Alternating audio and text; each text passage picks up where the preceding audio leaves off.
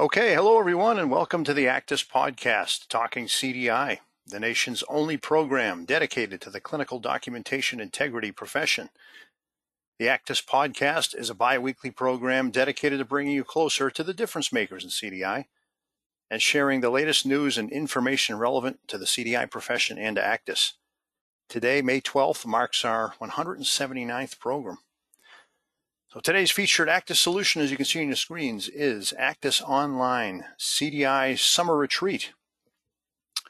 A retreat, as you might expect, is a place of privacy, safety, security, where like-minded individuals come together to withdraw from the day-to-day, study, learn from each other, take a collective breath, recharge personally and professionally, and in this case, get some CEUs as well. That's why we've developed this fun 3-day, 2-track program kicking off the first week of summer, June 23rd through 25th. I'm really excited about this program. It's our largest virtual event yet. And yes, we are planning on coming back live in October. But this summer, we hope you can join us for this retreat. Again, it's 2 tracks. We've got some traditional bread and butter CDI content, but we've also got sessions on professional developments, including how to build trust within your CDI department, connect with physicians, etc. We're going to have some fun elements, including 2 keynotes, a virtual cocktail hour, and a pretty cool platform that allows for live stream discussion amongst all of our attendees. So it's a great way to network. So check it out at hcmarketplace.com. All right, so my name is Brian Murphy, Director of Actus, the Association of Clinical Documentation Integrity Specialists, and I'm your host for today's program, Missing the Bedside and Finding Purpose. So I'm joined today by my familiar co-host at left, Laurie Prescott. You all know Laurie. She probably doesn't need an introduction at this point, but I'll give her one anyway. She is the CDI Education Director for us here at Actus and HC Pro. She's the lead developer, instructor for our boot camps, author, principal author of the Actus Pocket Guide and the CDI Specialist Complete Training Guide. I want to welcome her back to the show. Welcome, Laurie. Thanks, Brian. Glad to be here. Okay. Next, we have 2 great guests joining us for this program today. We have with us Erica Reamer, MD CCDS. Erica is the president of Erica Reamer, MD, Inc. in Beechwood, Ohio. Erica was a practicing emergency physician for 25 years and has extensive coding, CDI, and ICD-10 experience. Prior to her role in consulting, she was a physician advisor at a large multi-hospital system for 4 years.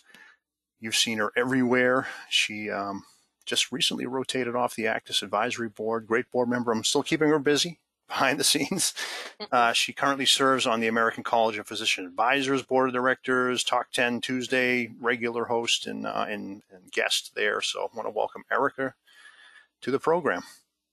Thank you, Brian, and hi, everybody. All right. We also have with us today Autumn Ryder. Autumn is the Director of CDI Services for Coro Health, where she works with clients from multiple facilities to serve in their staffing and auditing needs.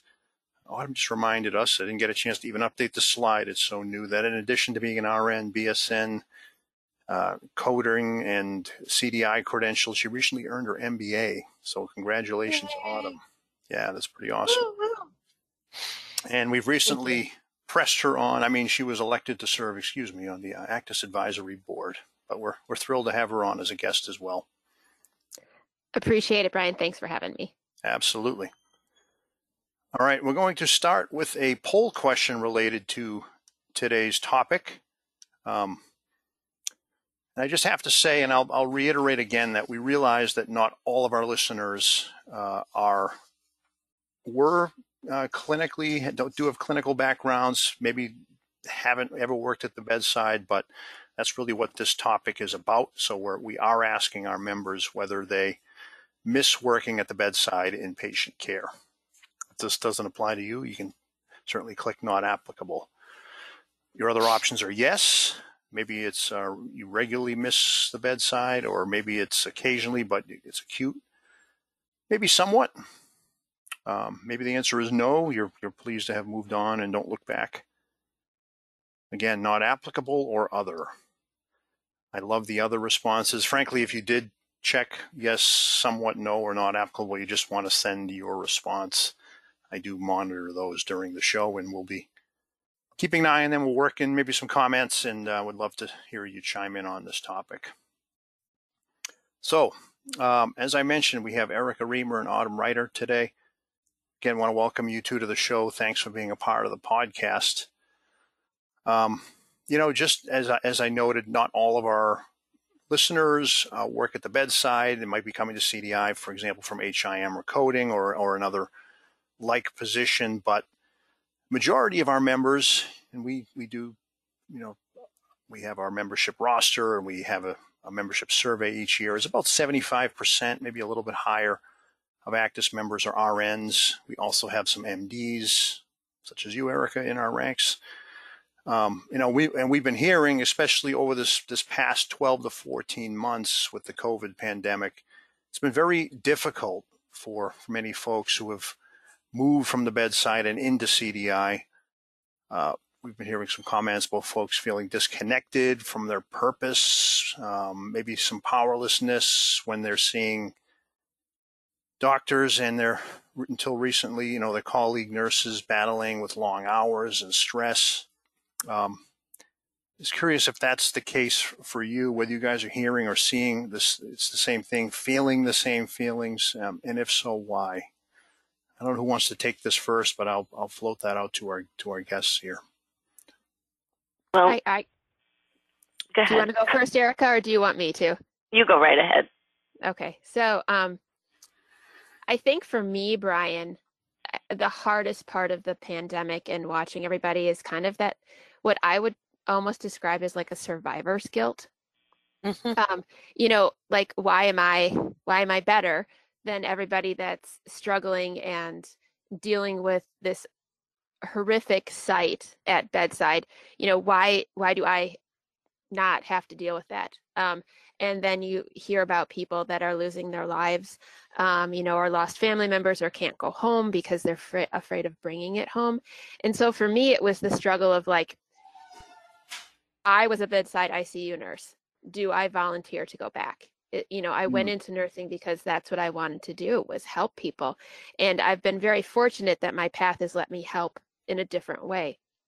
But my struggle was really like, why am I any different? I should be there helping, and really had to battle with myself, and let myself know that I was helping in other ways. But I don't know, Erica, if you felt the same, or Lori, but particularly in the beginning of things where you were seeing nurses without PPE and, on Facebook, you could see the marks on their face, or on the news you were watching them and they were struggling, and emotionally they were just torn. That was the hardest part for me. Yeah, I know that I felt really impotent and anxious, although some of the anxiety I think was actually post-COVID-19 related, because I had it in early March of 2020. And I considered returning to clinical medicine, but there were actually two obstacles. First, the census in the emergency departments took such a nosedive, which we never really anticipated, that when a pandemic came, it didn't occur to us that all of the elective stuff and all of the people who were there in the emergency department who didn't really need to be there would stop coming. So we didn't realize that the census was going to go down so much. And then secondly, I really felt like I really wasn't up to date anymore in the most current clinical practice, and I'm not sure that I would be the best person to be taking care of the patients. But what you were talking about, seeing on social media, the nurses with the marks on their faces and so on, even seeing accounts of people's experiences in the news or on fictional TV shows, I used to break out crying periodically, just feeling so helpless. And the best I could do was listen and try to support anybody that I actually was still friends with in any way I could. But it seemed like buying the ED pizza wasn't that much, but it was something I could actually do. So if our other listeners had a similar feeling of helplessness, they should know that they were not alone. How about you, Lori? Well, what you guys are saying resonates with me, because that I found I couldn't sleep at night. I was very anxious, especially at the beginning, because I was seeing people being asked to work in conditions that they shouldn't have been asked to work in. And it was difficult that way. So that helplessness, and I found the way I tried to help was to educate, even people that didn't want to be educated um, about what was happening and how they could care for themselves and others so that they weren't overburdening the system. But it was difficult. And I guess that leads into my question for you ladies is, with that increased anxiety and that feeling of alienation and powerlessness, and Autumn, you saying survivor's guilt, that describes it very well. What did you do personally, or what did you hear from your clients as to how they were dealing with the issue, and like how did you take care of yourself through this? So for me, we still continued to do CDI, but I had a lot of team members that used this time to volunteer. They would go to the clinics, and that's what I recommended. Although a lot of us had not given immunizations in a long time, right? It's kind of like hopping on a bike. They showed them how to do it, and they were able to volunteer that way. But again, I think reminding my teams and the clients that we worked with that what we were doing was just as valuable. It's just hard to wrap your mind around it when you see that you're not like hands-on bedside. But finding ways, and I think that's why this is so important, finding others to even talk about the feelings with, knowing that you're not alone and that we all had these kind of lingering feelings, but no one knew what to do with them. And was it just me that was feeling that way, or there's others? So that's why I think this is great, because if we can keep the dialect open, because we all know that mental health issues are going to be a huge component and lasting effect of this. So being able to come together as a community and talk about all of these feelings, I think, is the first step in making sure that we're all okay. Yeah, and I think that, the first thing you really need to do is take care of yourself and your family. And I was really happy that it happened going into the spring, because my husband and I walked almost every day to get exercise. And it was eerie to chat with neighbors who were doing the same thing, but you had to do it from across the road for social distancing purposes. And I've been doing online yoga sites. I actually I was trying to support my yogi, and I would hire him like once a week to give me private lessons, because I didn't want him to like lose all of his money. My kids boomeranged home, and I was just, I'm trying to be grateful for opportunities like being with my family. And then I can tell you that like my business kind of tanked at the beginning, so I really did throw myself into learning about, like you were talking about, Lori, about I threw myself into COVID-19. And if it weren't for the whole people dying and being terrified thing, it's been really fascinating, the COVID-19, the disease process, and the coding and the evolution of ICD-10 CM has really been riveting if you can just forget about all of the actual clinical part of it. Right. It was interesting to see the speed with which the coding guidelines were updated, and some potential changes, and we're going to see new codes coming out. And it was interesting to see it all evolve in real time. Just maybe about staying connected. This has been something that many of our members are working from home. Almost all were sent home. Many remain working from home due to the pandemic, which has certainly been a job satisfier in many ways. But we also know it's harder to keep in touch with colleagues and feel part of an organization. I was just keeping tabs on the comments coming in. Ina, one of our listeners, wrote, "Missed the critical face-to-face value. The value of CDI is appreciated with one-to-one contact. Our clinical strength and knowledge is integral." So some comments there just about that side of things. How I guess, do you have any ideas or strategies from what you're hearing from clients or your colleagues about staying connected and feeling part of your organization? Brian, actually, the first thing I want to do is actually give people permission to feel to be insular. If people are finding it hard to have energy to reach out to people the way you used to, it's okay, and it's perfectly normal, because this situation is very energy consuming. And some people may actually find that they like being away from other people, especially if you're an introverted kind of a person.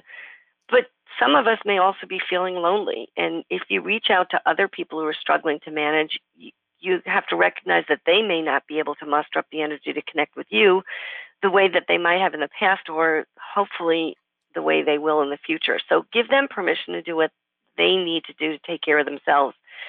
And then find other people who long for connection. And it's funny because I like look back now and I wonder, why did it never occur to me? We have a lot of friends who are in Michigan because my husband lives there, and my siblings live far away. Why did it never occur to us to have drinks with friends by Zoom before?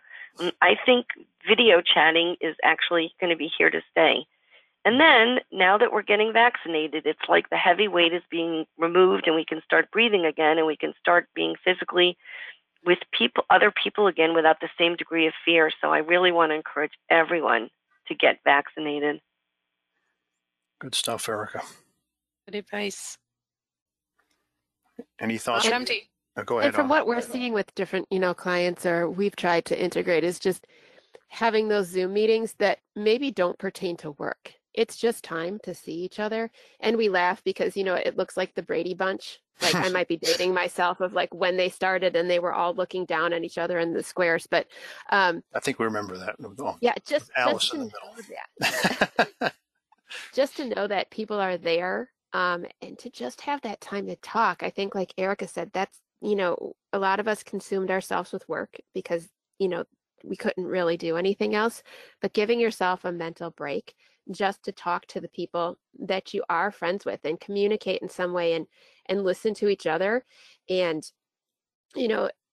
that I think that's the best way. But like Erica said, now that things are opening up and people are getting vaccinated, I think it's really going to start to alleviate some of that loneliness and that, isolation feeling. But for some people, my team included, we work 100% remote. So really just trying to stay connected the best way possible and listening to each other and supporting each other through this. Mm-hmm. Yeah.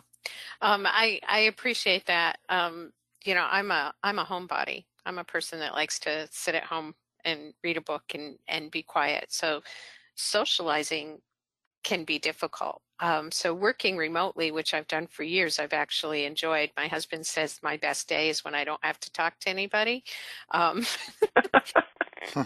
But I mean, for me, it's been difficult. So I know it's been difficult for the social butterflies of the world because I'm reaching that point of, and one thing, Brian, that you've done is we do have those little Actis Zoom meetings. I think the alcohol lubricates the conversation a little, but it's so fun to see everybody's faces. And that's something that I, as a remote person, didn't experience on a regular basis, was just that interaction with my coworkers. So I'm hoping that things like that continue, because I think we've learned how to socialize a different way.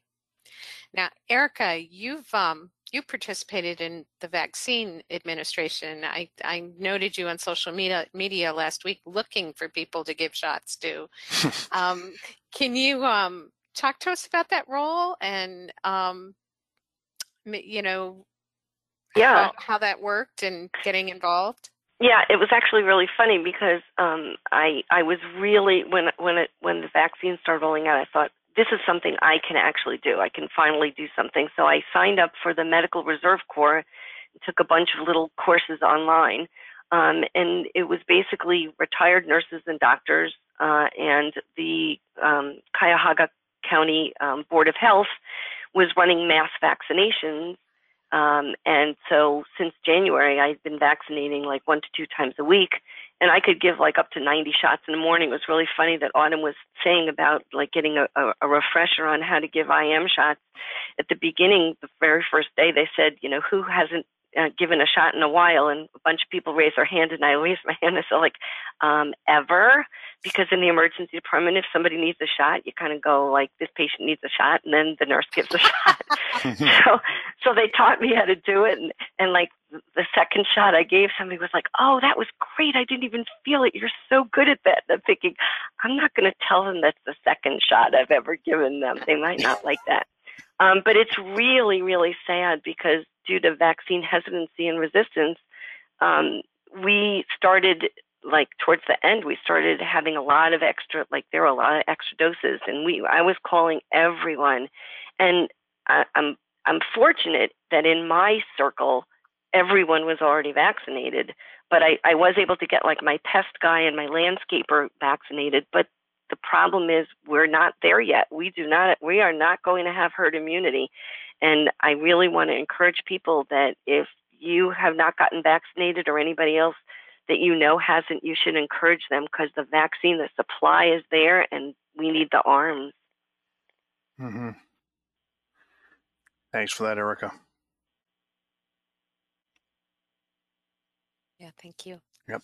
I'm just taking a look at the comments that were coming in here, some really good ones. And I know we're getting close to the end of our interview portion of the show, but I have to read a few of these.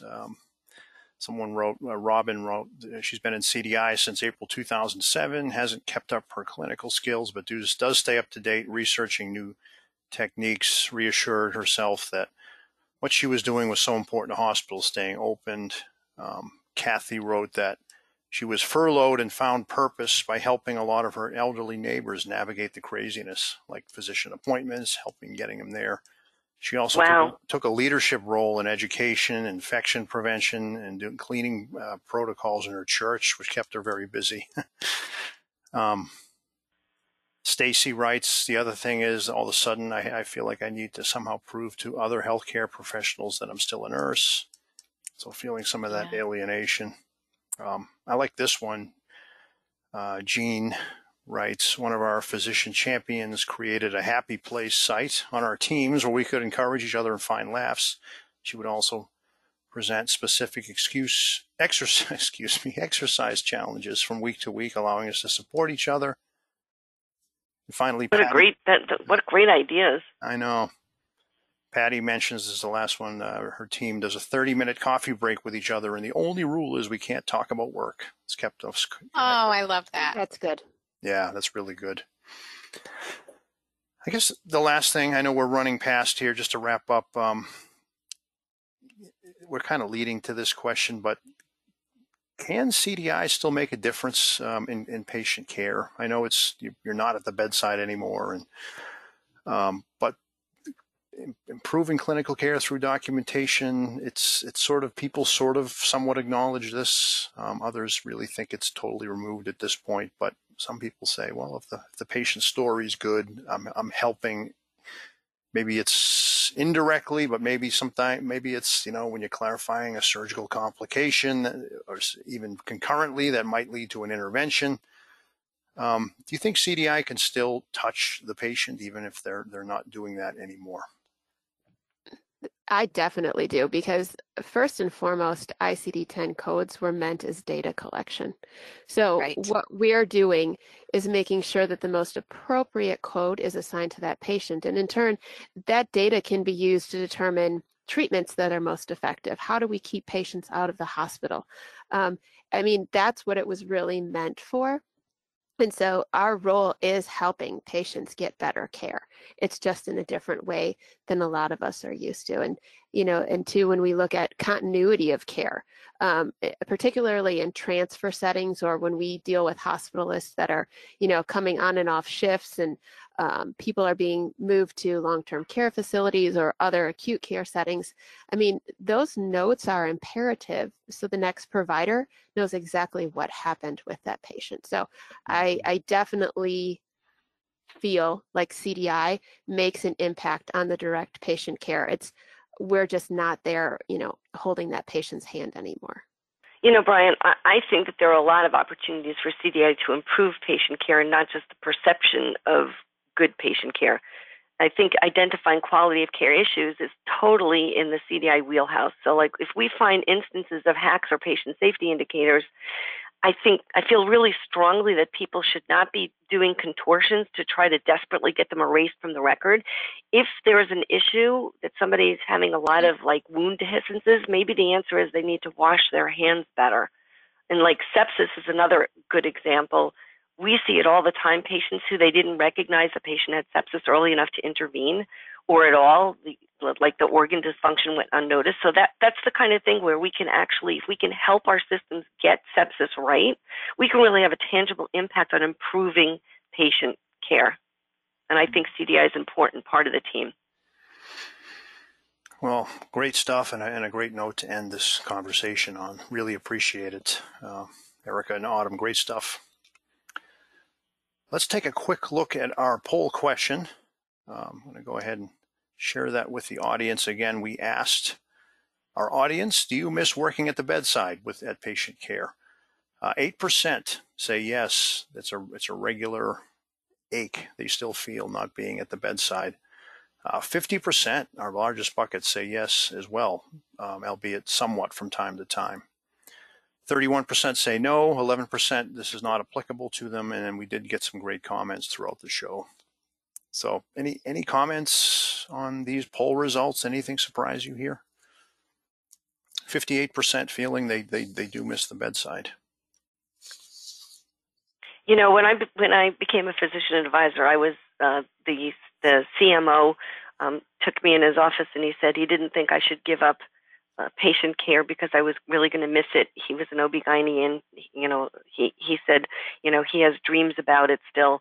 And I thought to myself, I have nightmares about it. So I really missed the olden days when you could sit and hold people's hands and talk to them. But now that everything is all about productivity, you know, I don't know that I necessarily miss it, but I felt during COVID like I wanted, if I was needed, I would have responded. So this doesn't really surprise me that much. I think it's normal for people to miss it from time to time. And I think it's actually normal for people to go, nope, it was time for me to move on to something else. Yep.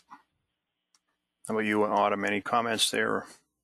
No, I mean, I think that's right. I can, you know, going back to when I was in the ICU and we hand wrote our notes and, you know, we had our patients for 6 weeks and you got to meet their families. I think being a nurse at bedside right now is very different from what I remember. But, you know, it goes back and forth, but we all chose to come into CDI for specific reasons. It's kind of like, you know, when you've worked at a restaurant and sometimes you're like, hey, that would be great if I could just be a waitress again. And then you run into the obstacles of why you left. I think we all have those tugs, but COVID has just made us feel, you know, like maybe we need to be there to help and support. So no, I think those are, you know, very much what I would have thought the poll would show. Yep. All right. We're getting close to the top of the hour, but I wanted to wrap up with just a brief news segment. You know, in the news segment, we got an important one for you. We mentioned on our last episode 2 weeks ago, the IPPS rule had just come out. We hadn't really got a chance to talk about it. It is out and available. I was just looking today that there is actually a somewhat readable version in the Federal Register as opposed to the eye-gouging PDF you get when they initially put it out. So a little bit easier to read, but you know, in short, we've covered this on actus.org. Here, if you haven't read our story, I also found sort of a very, very high-level encapsulated review from Becker's Hospital Review, 8 Things to Know. Just briefly, you know, so this was published on April 27th. CMS is accepting comments on the rule through June 28th. And if you know anything about a regulatory committee, the ACTUS Regulatory Committee pushes people to comment. CMS does listen, and we've actually seen some evidence again in this year that they've seen our comments and have made a change as a result. But a few high-level things. There is going to be a 2.8% increase in Medicare payment rates in fiscal year 2022 over 2021. It's going to be about $3.4 billion in payments nationally as a result. CMS has proposed repealing the requirement to report median payer-specific negotiated rates by MSDRG to remove some of the administrative burden on hospitals. They're extending the add-on payment for COVID-19 treatment. So we know we get that 20% bonus payment if we have the results reported. in the record. That will be through the end of the fiscal year in which the public health emergency ends. They're suppressing many value-based payment programs because last year it's not fair to be rating hospitals on how they performed in a pandemic. I'm glad they did that. Yes. And I guess maybe just a few, actually there's one other thing I want to highlight with the CC and MCC list. So there were 9 proposed additions to the CC list, including I5A. I never like reading ICD-10 codes anymore, but a non-ischemic myocardial injury, non-traumatic. There were some proposed additions to the MCC list. You can find this in table 6I.1, but essentially acute flaccid myelitis, other toxic encephalopathy, unspecified toxic encephalopathy, thrombotic microangiopathy, a code which is abbreviated as HSCT-TMA. That's all I'm going to say about that one. As well as traumatic brain compression with and without herniations have been added to the MCC list. Really the big change, though, is that CMS is proposing to downgrade all unspecified diagnosis codes to a non-NCC when there are other codes available in that code subcategory that further specify the anatomic site. So they're really pushing hard on specificity. That's about 3,500 codes. Yes. You know what? It's really mostly specifically laterality. Okay. So it's very interesting because I often teach providers that, like, if you don't know which hip you're replacing, the payer's not going to pay you for replacing the hip. So it sounds like it's really going to, like, this is really important, but it's kind of like if you don't know that it's a left, elbow pressure ulcer, we're not going to give you the CC for it. Gotcha. Yeah. So make It's sure good. your physicians know their left hand from their right hand. Yeah, right. Yep. Write that X on there if you don't know. Okay. Well, that does take us to the top of the hour here, so we're going to go ahead and wrap up here quickly. Again, we did have our new 4 board members voted on. Chris Petrilli. Oh, Autumn Ryder was one of them as well. Kelly Sutton and Lena Wilson, so I want to welcome those 4 on. We had 4 rotate off, Fran Jurak, Jeff Morris, Arena Zusman, and Erica Reamer. So we have new board members coming in and going on the same show, and they're great people, and I'm thrilled for all the work you did with us, Erica, and Autumn. Looking forward to your tenure on the board. I know I'm going to miss you guys. Yeah, but I'll still be around. We know where to find you. So that is going to do it for the Actus podcast today. We'll see you back here again in 2 weeks. We're covering some of the E&M guidelines changes that have gone into effect. If you like this show, if you have any other suggestions for future shows, I love hearing from you. That's how I get ideas. Laurie, you gave me this particular idea, and this was great. So keep those coming. If you have a future guest you think I should bring on, or maybe you want to be a guest, send me an email at bmurphy@actus.org. All right, that will do it. We'll see you back here again in 2 weeks. And take care, everyone.